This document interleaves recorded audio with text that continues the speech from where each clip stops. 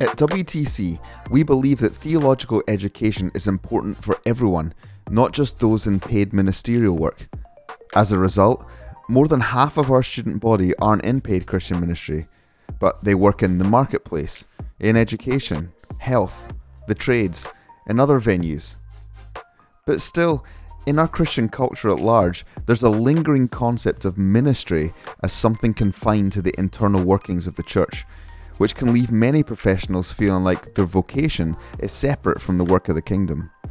My guest on this episode, Marijke Hoek, believes that professionals should be viewed as those on kingdom mission in the world and should be supported, equipped, and learned from in their communication of the gospel.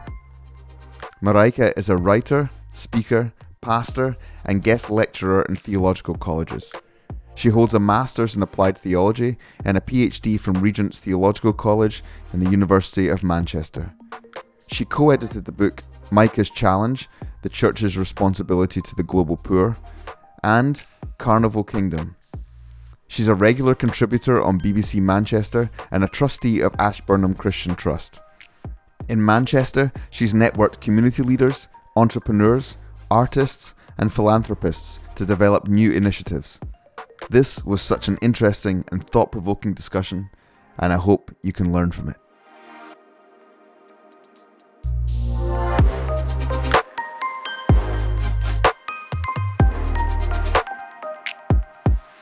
Marijke, it's wonderful to have you on the TheoDisc podcast. Welcome. Thank you. Looking forward to it.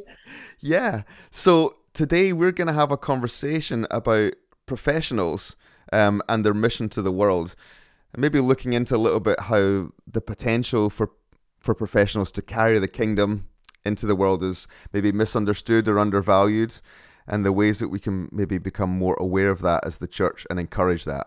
So that's where we're going to dig into, and going to love hearing your thoughts on that and your experience of that.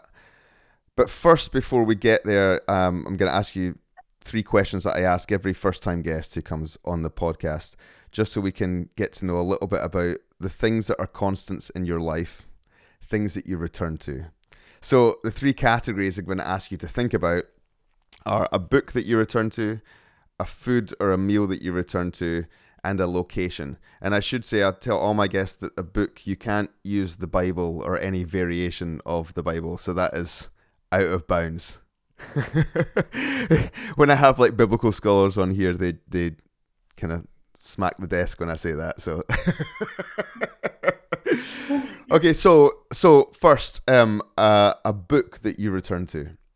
That's very easy for me because I think it will be the book The Moral Vision of the New Testament by Richard Hayes, which is a fabulous book about where he delves into the New Testament and goes to how do the individual writers of the New Testament, what is their signature? What is their lens? What are the specific of the way they communicate, either the gospel or the letters?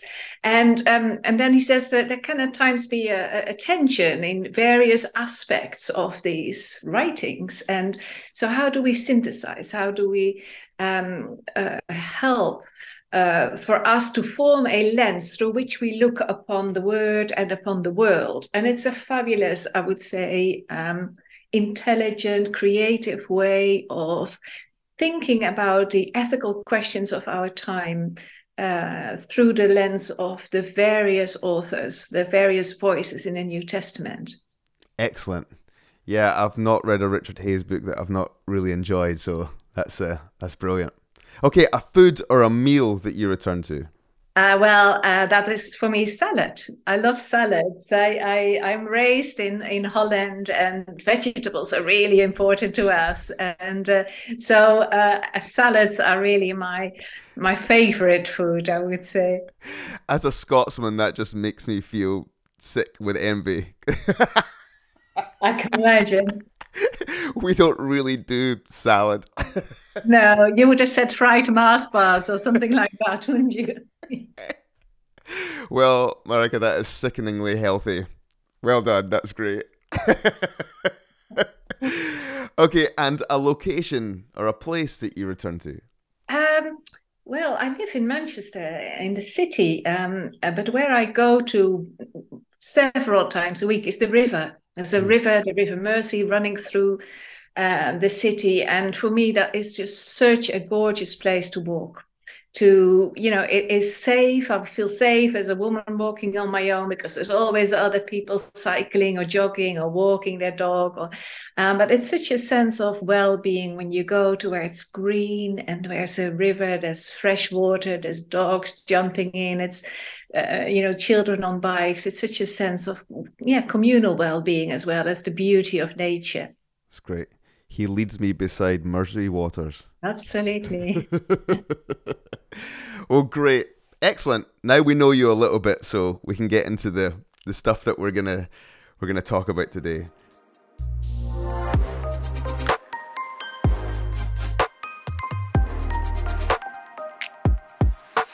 So this idea of professionals being those who can effectively carry the kingdom into our world. I know that you've done a lot of effective work around in a lot of areas, but one thing I'm interested in that you are intent on seeing is this idea of the church popping up where it isn't expected to, which sounds like quite a kingdom thing, doesn't it? So could you maybe tell us a little bit about that? Yeah, so I think when Jesus says, you are the light of the world, and the gospel is good news. I think what we at times do as Christians, we hide that light quite effectively under a bushel, whereas we should put it on a stand so that people may see our good deeds and praise our Father in heaven. And one way I think we can do that very effectively is through engagement with the media, so the local media, the regional media, because we as Christians are sitting on a host of good news stories. There is such a creative engagement in various fields, whether it's Christians starting a local skate park for the youth or a poetry collective with the homeless, or there is such a myriad of wonderful stories to be told. And I think we need to be on the forefront, because if we wait for the media to come to us, they would come to us on a very narrow moral agenda. But we are full of life and good news. So that sense of tell those stories publicly to the newspaper, on the radio, in the regional radio, in whatever ways you want to tell it, because it is an expression of that good news, and in a way we communicate through that the kind of God that we are serving, and the story of Jesus Christ as a transformative presence in the way we live our life. So when I think, for example, there's always dominant stories. Hey, and here in Moss Side, it could be the young people dying in our streets, because of the gang shootings. But when you think the street pastors, the Mothers Against Violence, the prayer vigils in the park, the variety of engagement and the annual Peace Week, if you think of the cumulative effect of all those good news stories, what you do with communicating that publicly is you change something in, I would say, the meta-narrative. So we've got hope, we've got a sense of forgiveness. There is an active citizenship, which is part of our discipleship. There is a way of looking, a lens, which is far more redemptive. And so if we do that, we begin to change the dominant narrative with a counter narrative. And I think that's what we need to embrace, because we've got the best story to tell, and we tell it well in our engagement with people, but we need to do that also on a grander scale, as it were, so that we permeate the public debate, because when we do that, we change something in the atmosphere in which all of our mission is taking place.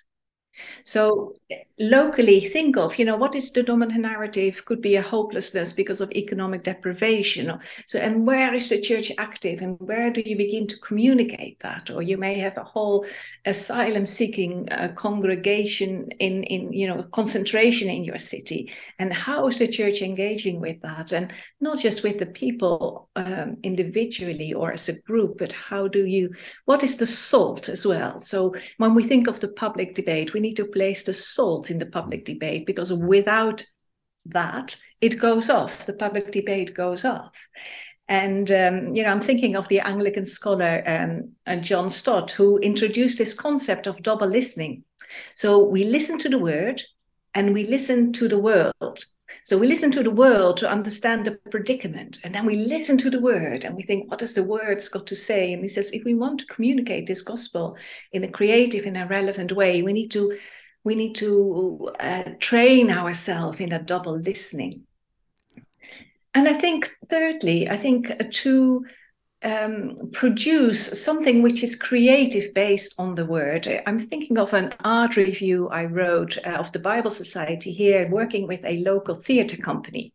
And they had asked the local theatre company to produce a play around something of the Bible. And the theatre company said, well, the Bible, what's got the Bible got to say in our time? And they said, well, why don't you look at the story of Ruth? So they began to make a picture board, a storyboard. And so you've got these elements of bereavement and displacement and harassment and gleaning and a redemptive community, redemptive relationship. So they had these picture boards and that storyline, and they asked then asylum women to walk along that storyboard. And all these women said, that's my story. That's my story. And they produce this play. So they go from a sense of, well, what does the Bible got to say, to us, to delving into a story and seeing how profoundly important that is in one of the most critical phenomena of our time, which is enforced displacement. Yeah. So you can see we need to creatively engage this word with the world and raise questions and an interest and a curiosity of what else has got the Bible to say. What else is that story of Christ? How else does that relate to me in my life, in my locality?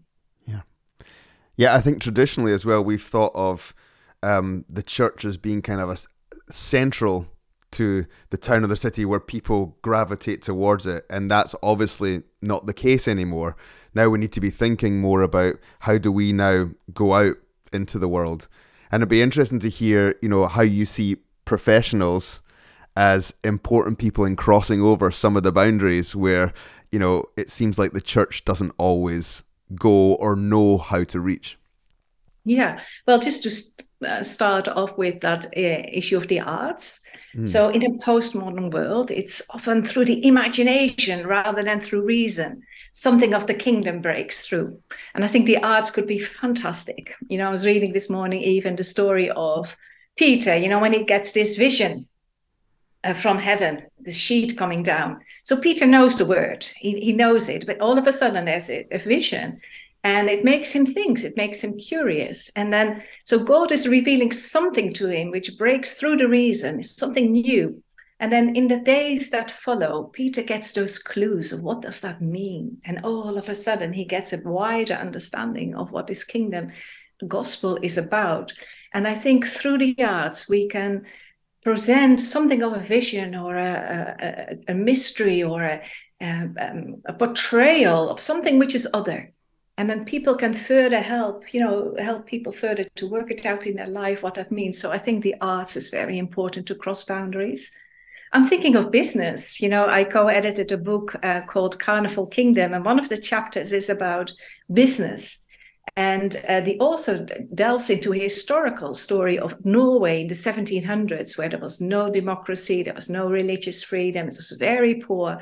And you've got this Christian serial entrepreneur, who begins a whole range of 30 businesses, a paper mill, fishing industry, etc. And in the way he changes something economically, he also changes something socially, because the way he treats his staff is equality amongst men and women, and they've got a voice as well. So you've got that whole democratic process, that equality, so there's a social transformation taking place. So I think through business as mission, and that's his whole, sometimes we can go even into countries, we cross borders, whereas we wouldn't get a visa maybe for religious work, but we would get a visa for enterprise. Right. And as a Christian entrepreneur, we can then begin to see what is going on in the locality in which I'm placed. And how can I bring something of that kingdom transformation, not just work, not just employment, but a kingdom transformation and something of the gospel into the place where God has called me. So I'm thinking of a wonderful booklet produced by James Featherby, Banking for the Common Good. He's a banker. He knows banking. He knows what's going wrong in banking. And then he thinks, so how in this time, banking, how can we make that once again something, a sphere, which is for the common good, rather than a extraction economy, which serves the wealthy. Economy, there is this wonderful Czech economist, Thomas Slajek, who has went to the Old Testament and the New Testament. So he delves into these Hebrew and first century Christian principles of values and what is the soul of economy. And then he traces how these biblical principles throughout history have influenced the economy. But he then says we need to rediscover that and come to a shalom economy, which people, the planet, we are all thriving. So it's people who know their sphere, they know economy, and then they delve into the word, and then they begin to be inspired once again and inspire others once again. What does the word has to say to our sphere? So this is where I think professionals have got a really important role in crossing into the sectors of society by that combination of knowing their trade and knowing the word and seeing, in our time, it is, I think our imaginations are captured. So how do we free our imaginations again of how can this be different? I think we get our inspiration from the word and then the spirit blowing over that and saying, what can that mean for our time? When the believers went into Babylon and they felt so displaced, they say, how can we sing the Lord's song in this foreign land?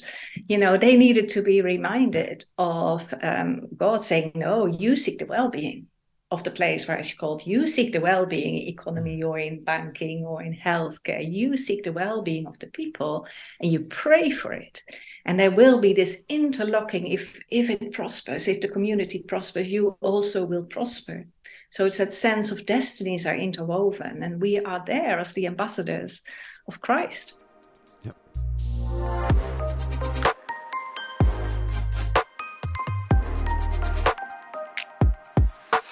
So as you talk about this, is a certain generation of excitement and the sense of potential in professionals. So why is it then, do you think, that there seems to be often such a disconnect sometimes between the work that professionals do and their relationship with the church? I think because I think church can become a little planet in its own bubble, isn't it? Where the clergy at times have got very little understanding of what the people do in daily life. They read the Bible through a particular lens, and the examples they will mention are also from their own world, often. So you get this whole disconnect between something of the sacred and the secular. Whereas if you think of, where does our worship take place? It's in our daily life, isn't it? It is on the Sunday, but it is in our daily life. Yeah. And I think that sacred secular divide and that interpretation of the word by a particular narrow, a particular group of people is not always helpful to see the depth and the width and the possibility of the word. So I think that's part of, that I'm thinking of the parable of the talents. With not the parable of talent, parable of the workers in the vineyard. So where the people who come late get a good wage. So what does that parable mean in the eyes of the employer? We need to pay people a living wage. We need to be a generous employer. That's a really wonderful story to envision and a set of values to make you a better employer. But maybe as a clergy, you don't necessarily think of, these applications. So I think it's something of our theology. Yeah. And seeing the church as the gathered body rather than the scattered body in which maybe the minister says, this is my vision and I will lead, rather than sitting down with the individuals and saying, what's your vision? And how can we serve that? So when you're a teacher, what is your vision for your class? And how can we serve that? And the teacher may say, well, I've got 3 asylum kids in my class. I would love a few volunteers to have conversation with them and their mums every week for a couple of hours. Or, there is a vision a teacher has for her profession, for her class. So what is the vision amongst the people of God, and how can we serve that? Yeah. And I think if we do that, we begin to spark possibilities. Because if you tell those stories on a Sunday morning to one another, there may be people think, I can do that. I can be involved in your vision because I've got time or I've got talents. And I think that reminds me of when Elizabeth and Mary meet one another. There's something in Elizabeth, jumps up in her, that fruit of the womb jumps up in her, because they carry something of the times. They carry something of the divine in their time. And when they meet with one another, it sparks. And I have seen that, someone a Christian who led outdoor exploits for young people, telling her story, and then a fashion designer in the congregation saying, but I love designing fashion for the outdoors. So you then get connections I wouldn't have made myself. People of different passions, but they see something in which they can serve one another. Mm-hmm. Yeah, I think we sometimes our church models are quite internal looking, or we sense that ministry is to do with things that we do within the church. But since COVID, I think I know this is a well-worn idea, but I think there is still in the air this sense of that there's changes upon us. And sometimes some places we've reacted well to that, and other ways we've gone back to what we know. But I think that there's potential here in what you're talking about with professionals, the entrepreneurial and creative heart and mind, that can maybe teach us something about how we can navigate that change, and this idea of people being kingdom missionaries into the world. So not necessarily just kind of pouring what energy they have into building church structures, but going out. Do you think there's a correlation there between the kind of the need for change and what professionals can bring us? Absolutely. And I think when we do that, we will sense it's a bit like an appreciative inquiry. What have we got? We've got so much. We've got people who are out in the world. It could be, in their professions or in their community, and they have got something in which their daily life is taking place. And when you think of Paul, who says in Romans, don't be conformed, to this age, but be transformed in your mind to discover what is the good, pleasing, and perfect will of God. That renewing of the mind is based on the word and spirit and life. And then we see that our worship takes place in the sanctuary, which is his world. And so if we are curious to one another, what is your world like from Monday till Friday? Well, what is the one thing which would really help you? Or what is the thing we can pray for you at this moment in time, and expect the inbreaking presence of the kingdom to come? And so we come behind one another in what our world is like, in which our worship takes place Monday to Friday. That is a wonderful way to see this community of the people of God being energized and being informed and becoming more intelligent about the mission that is taking place in our everyday, and the way we can support one another. Mm-hmm. A good theology is a part of that. Yeah, I was thinking earlier about how you talked about telling the story of the church out in the culture and in the marketplace. I think there's also an inverse in that's important, which is telling the story of the kingdom within the church. Yes. So how has God been at work in the world this week outside of our gathering? Yeah. I love a book which is written by Bishop Graham Cray. It's called Disciples and Citizens. And in it he says Jesus was a storyteller. So he told parables. And he told parables in such a way that he began with the things people knew, and then he began to subvert it. He brought it to an end which they didn't expect. And he says there is as much power in the telling of the story as in the healing of the sick. Which is interesting. There's as much power in the telling of the story as in the healing of the sick. And then it says we need to find, once again, these imaginative retelling, subverting of our nation's story by telling the story of Christ. And I think that's such a wonderful, wonderful tell your story. Yeah. And reimagine and subvert something of our nation's story or the story of our time. Yeah. Yeah.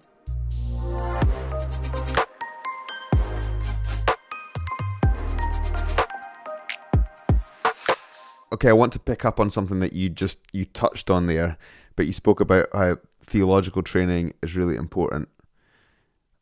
Theological education often regarded as the domain of the clergy, of ministers, or people who are training for ordination or for ministry. So why would theological training or education be important for someone who was a banker or worked in the NHS or was an artist? What difference would that make to their mission? I think, first of all, it's a huge privilege to take time out to ponder and to think and to delve and to have questions which you can say aloud. That's a real important part of, if we don't want to be conformed to the pressures of our time, we don't want to be renewed in our mind. I think to take time out is quite precious, actually. And then to see once again what is the riches of the word when I think of my profession, when I think of my vocation, and how can it further shape me as not just as a professional, but as the kind of professional I want to be. Mm-hmm. And also in the sphere I work, what could be my influence, or when I work with others in a network, what could be our potential influence? And I think it takes time, and it takes the unpacking of something of the kingdom, and thinking about how do I apply that. It's the hermeneutics, isn't it? When I was a master's student, one of the directors of a Christian sports charity, he was my fellow student, and every paper he did, whether it was Pauline pneumatology or whether it was another aspect, he did his paper in the realm of his sphere, of his profession. And it was a fabulous, tailor-made, in a way, journey for him, which no doubt he would have, delved into time and again when he would, develop the ministry and see how the ministry could be a missionary agent for our time. And I think that's the same for a medic. One of my friends is a medic, and he sees how the inequalities in our social layers and life circumstances, how that affects our health, and then begins to think of, so what in my NHS clinical commission, what can I do to systemically also, and who can I draw in to bring a systemic change? So did you go away from the individual patient, but also look to what are the systemic hindrances for flourishing? So when I seek the well-being for my community, what does that mean? Yeah. Okay, so I think I want to kind of finish here on this idea of how can churches then perhaps adapt and begin to think about investing in professionals. Obviously, theological education is one way that churches could consider that, but what are that and other ways that you think churches could invest to support professional mission into the world? Yeah, well, I think it starts with asking people, so what is your world like? What is your vision? And what do you encounter? And how can we serve that? So I'm thinking of a plumber here in Burnley. He goes into people's houses and meets people, elderly people, who haven't had hot water or heating for 2 years because their boiler is broken down and they can't, the prices they have quoted. And he goes in and installs a free boiler. And then he looks into their fridge and he sees there's no food. So it's not just, will I be a plumber or a medic or whatever, but what kind of plumber will I be? So if this man who comes into the physical life space of people sees the deprivation and sees what this cost of living crisis means for the most vulnerable amongst us, that could be the poor or people living with disabilities, and then he begins to just to give, to freely give. And he does that out of the goodness of his heart, but it also needs to be resourced. But the openings it then gives, because you've met people at their point of need, and the openings it then gives to minister, not just a free boiler, but to minister the generosity and the concern and the heart of God. So I think it's understanding the life world in which we function, and then to see, well, we are a very resourceful community. Not only with our time, with our gifting, with our money, but also with maybe setting up a page, a crowdfunding page, or, just IT skills amongst us. You may be a plumber, but you may not be an IT, but there's gifts amongst us, isn't it? So we begin to serve one another with the gifting that we have. And I think that's where the body of Christ is the most powerful, isn't it? When you get that, two are better than one and a threefold cord, isn't it? It's, there was this man without a brother or a son, it says in Ecclesiastics, but then, they come together and then Christ is woven into that. So all of a sudden, two can have a certain element of effectivity or one, but three, with Christ, we can do so much more. So when we begin to serve one another with the gifting that we have, it becomes a very rich way of ministering in our day-to-dayness. Yeah.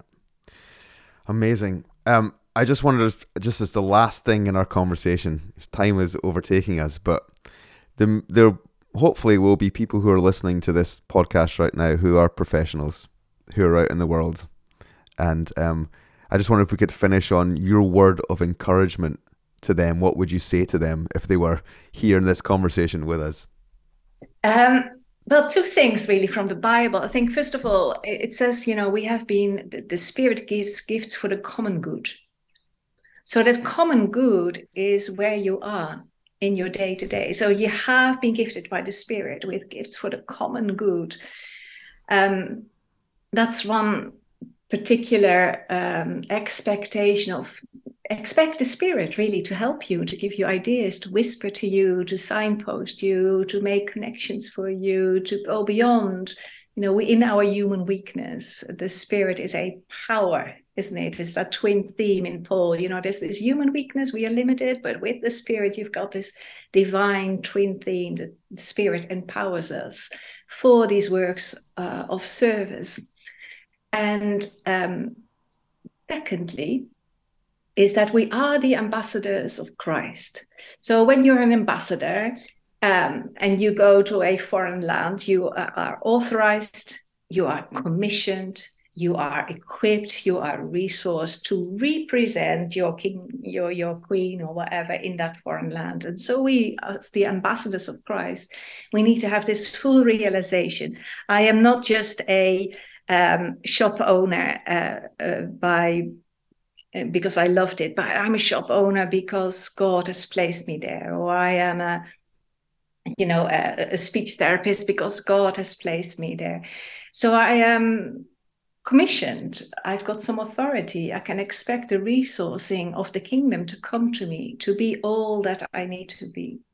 And I know that of myself at my time in which I was a speech therapist, it was a delight because you've got this one-to-one relationship with someone, and it gives openings beyond what I could have expected. And I think it's that, isn't it, that we expect immeasurably more than just another day at work. Yeah. Or, just ourselves with sometimes that powerlessness we feel, how can we change situations? But we are there as the ambassador, empowered by the Spirit who helps us in our human weakness. Marijke, it's been an absolute pleasure. Thank you so much for your thoughts, and I'm sure it'll be a real encouragement to those who are listening, who are out in the marketplace working, knowing that they are ambassadors of the kingdom. I appreciate your time. Pleasure.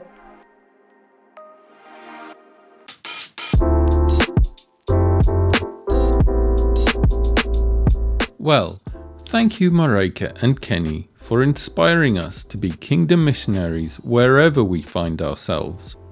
In our next episode, Kenny will be joined by Aaron White, who teaches the course Jesus and the Prophetic Community at WTC, and is also the National Director for 24/7 Prayer in Canada. He has authored and co-authored quite a few books and also co-hosts a podcast called Two Wise Fools, discussing various pop culture narratives and how they affect us. Aaron is a great communicator, and this episode promises to be entertaining. Thank you for listening to episode 25 of Theodisc. Join us for episode 26 with Aaron White as we look at how modern ways of storytelling can help shape our theology and ministry. Bye for now.